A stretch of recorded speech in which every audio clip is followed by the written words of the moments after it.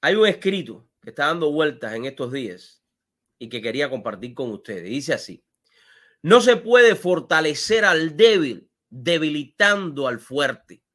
No se puede ayudar al asalariado derribando al que le paga. No se puede ayudar al pobre destruyendo a los ricos. No puedes ayudar a los hombres permanentemente haciendo por ellos lo que ellos pueden y deben hacer por sí mismos.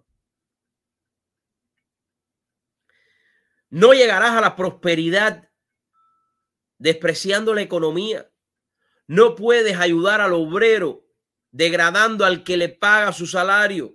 No puedes fortalecer al débil debilitando al fuerte. No promuevas la hermandad de los hombres incitando al odio de clases.